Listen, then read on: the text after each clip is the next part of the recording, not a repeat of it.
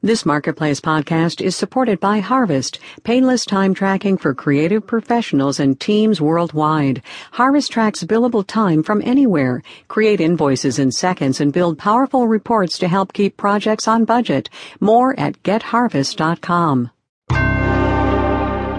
Marketplace is produced in association with the University of Southern California. It's getting so you can't tell the percentages around here without a scorecard, isn't it? The 47%. Today, who they are and the taxes they pay.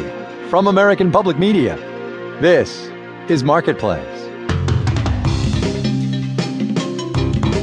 Investing, renting, sending your kid to college? Listen to the Marketplace Money Podcast. Find it on iTunes or at marketplace.org/podcasts. From the Frank Stanton Studios in Los Angeles, I'm Ryssdal. This is the Marketplace Podcast for Tuesday, the 18th of September today. And listen, any guesses as to the Marketplace number of the day on this Tuesday? Yeah, all right, it's kind of a gimme. 47, the percentage of Americans paying no income taxes that Mitt Romney was caught talking about on tape. The news that broke last night has brought the tax code in all its local, state, and federal complexities back into focus because federal or not, virtually all Americans pay plenty of taxes every single day. From Washington, Marketplace's David Gura gets us going. Most of us pay taxes as soon as we wake up. From ABM in New York, good morning, I'm Jeremy Hobson. Thomas Cook teaches accounting at Georgetown. You go to brush your teeth and use the soap, all that stuff was taxed. Then I'm driving into work, I need to get gasoline. Oh boy, that's a heavy state tax. Taxes are a part of my morning routine. My newspaper is taxed, and on the way to work, I go to K Street Cafe and Bagel. Can I get a small coffee, please? Sure. That's on the menu for $1.65, but with DC's 10% sales tax? That is $181. There's very few people out there that you can flat out say are not paying any taxes. Thomas Cook rattles off a list of taxes. There's a federal gift tax, there's a federal estate tax, there's a real estate tax that we pay annually on our property. There's a And tax it goes on. Car, Taxes follow me all the way to work, Hey, good morning. How's it going, Andrew? where I'm hit with a big tax as soon as I clock in.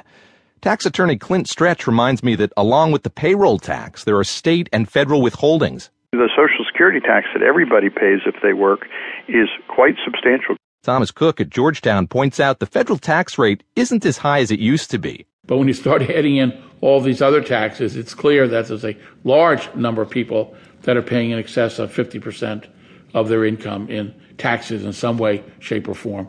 And Cook says the government is always looking for new ways to make money, for new stuff to tax, especially when budgets are tight. In Washington, I'm David Gura for Marketplace. This is one of those stories you simply can't wrap up in a minute and a half. Context, it has been said, is everything. So to get some, we've called David Leonhardt.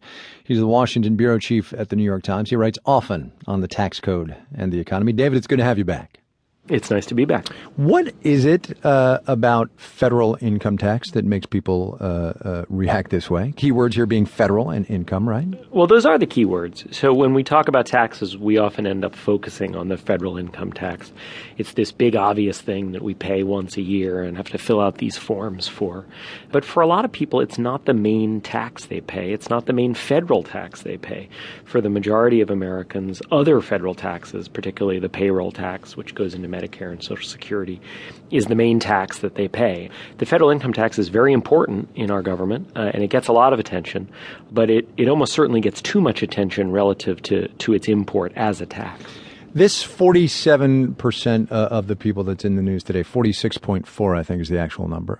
Who are they that wind up not paying federal income tax? They're a combination of people. They are many people in the middle class and many of the poor.